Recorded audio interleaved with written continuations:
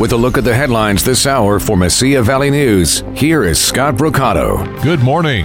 Vaccinated New Mexicans no longer have to wear a mask. Governor Michelle Lujan Grisham issued the statement Friday in her latest public health mandate, which she says complies with Thursday's similar CDC declaration. The governor says the new rule kicks in 2 weeks after a person has been fully vaccinated, either with both doses of the Pfizer or Moderna version or with the single Johnson & Johnson dose. Everyone else still has to wear a mask.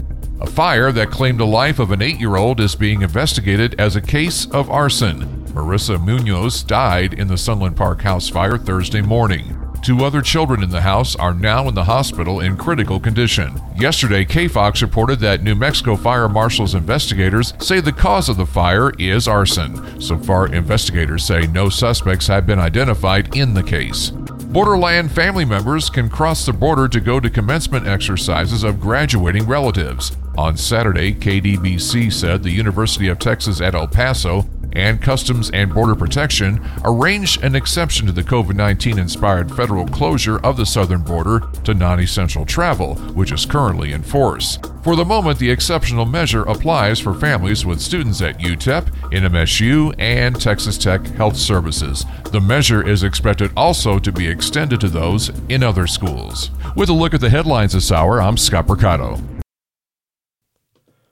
Mesilla Valley News Sports is brought to you by Carlson Financial Services, LLC. Looking for a more personalized tax experience? And crunch this number, 575-361-4006. Carlson Financial Services, LLC is available year-round for tax and business consulting. For Mesilla Valley News Sports, I'm Ernesto Garcia. We'll kick things off with some college softball news. Yes, it was disappointing for the New Mexico State softball team, WAC regular season champions.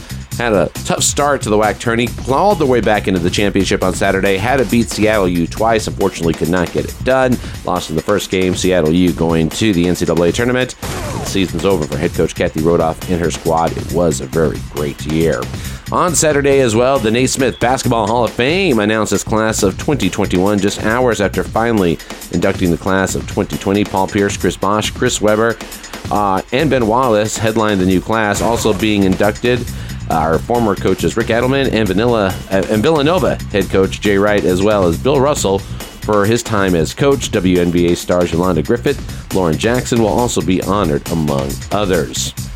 To the NBA, Lakers with their win over the Denver Nuggets in Portland, the Trailblazers are securing the number 6 spot in the NBA's Western Conference and knocking LeBron James, Anthony Davis, and the Los Angeles Lakers to the 7th seed and the play-in tournament. I don't think it really matters. The question is it going to be healthy? It starts tomorrow in the Eastern Conference and Wednesday for the West.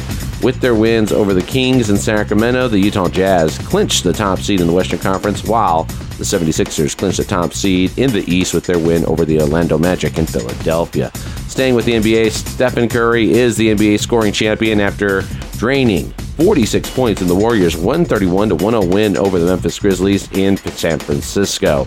And finally, to NASCAR, Alex Bowman is going home with his second win of the season. Bowman held off Kyle Larson to pick up the NASCAR Cup Series win at Dover on Sunday. Despite leading 263 laps, Larson finished second. For Mesilla Valley News Sports, I'm Ernesto Garcia.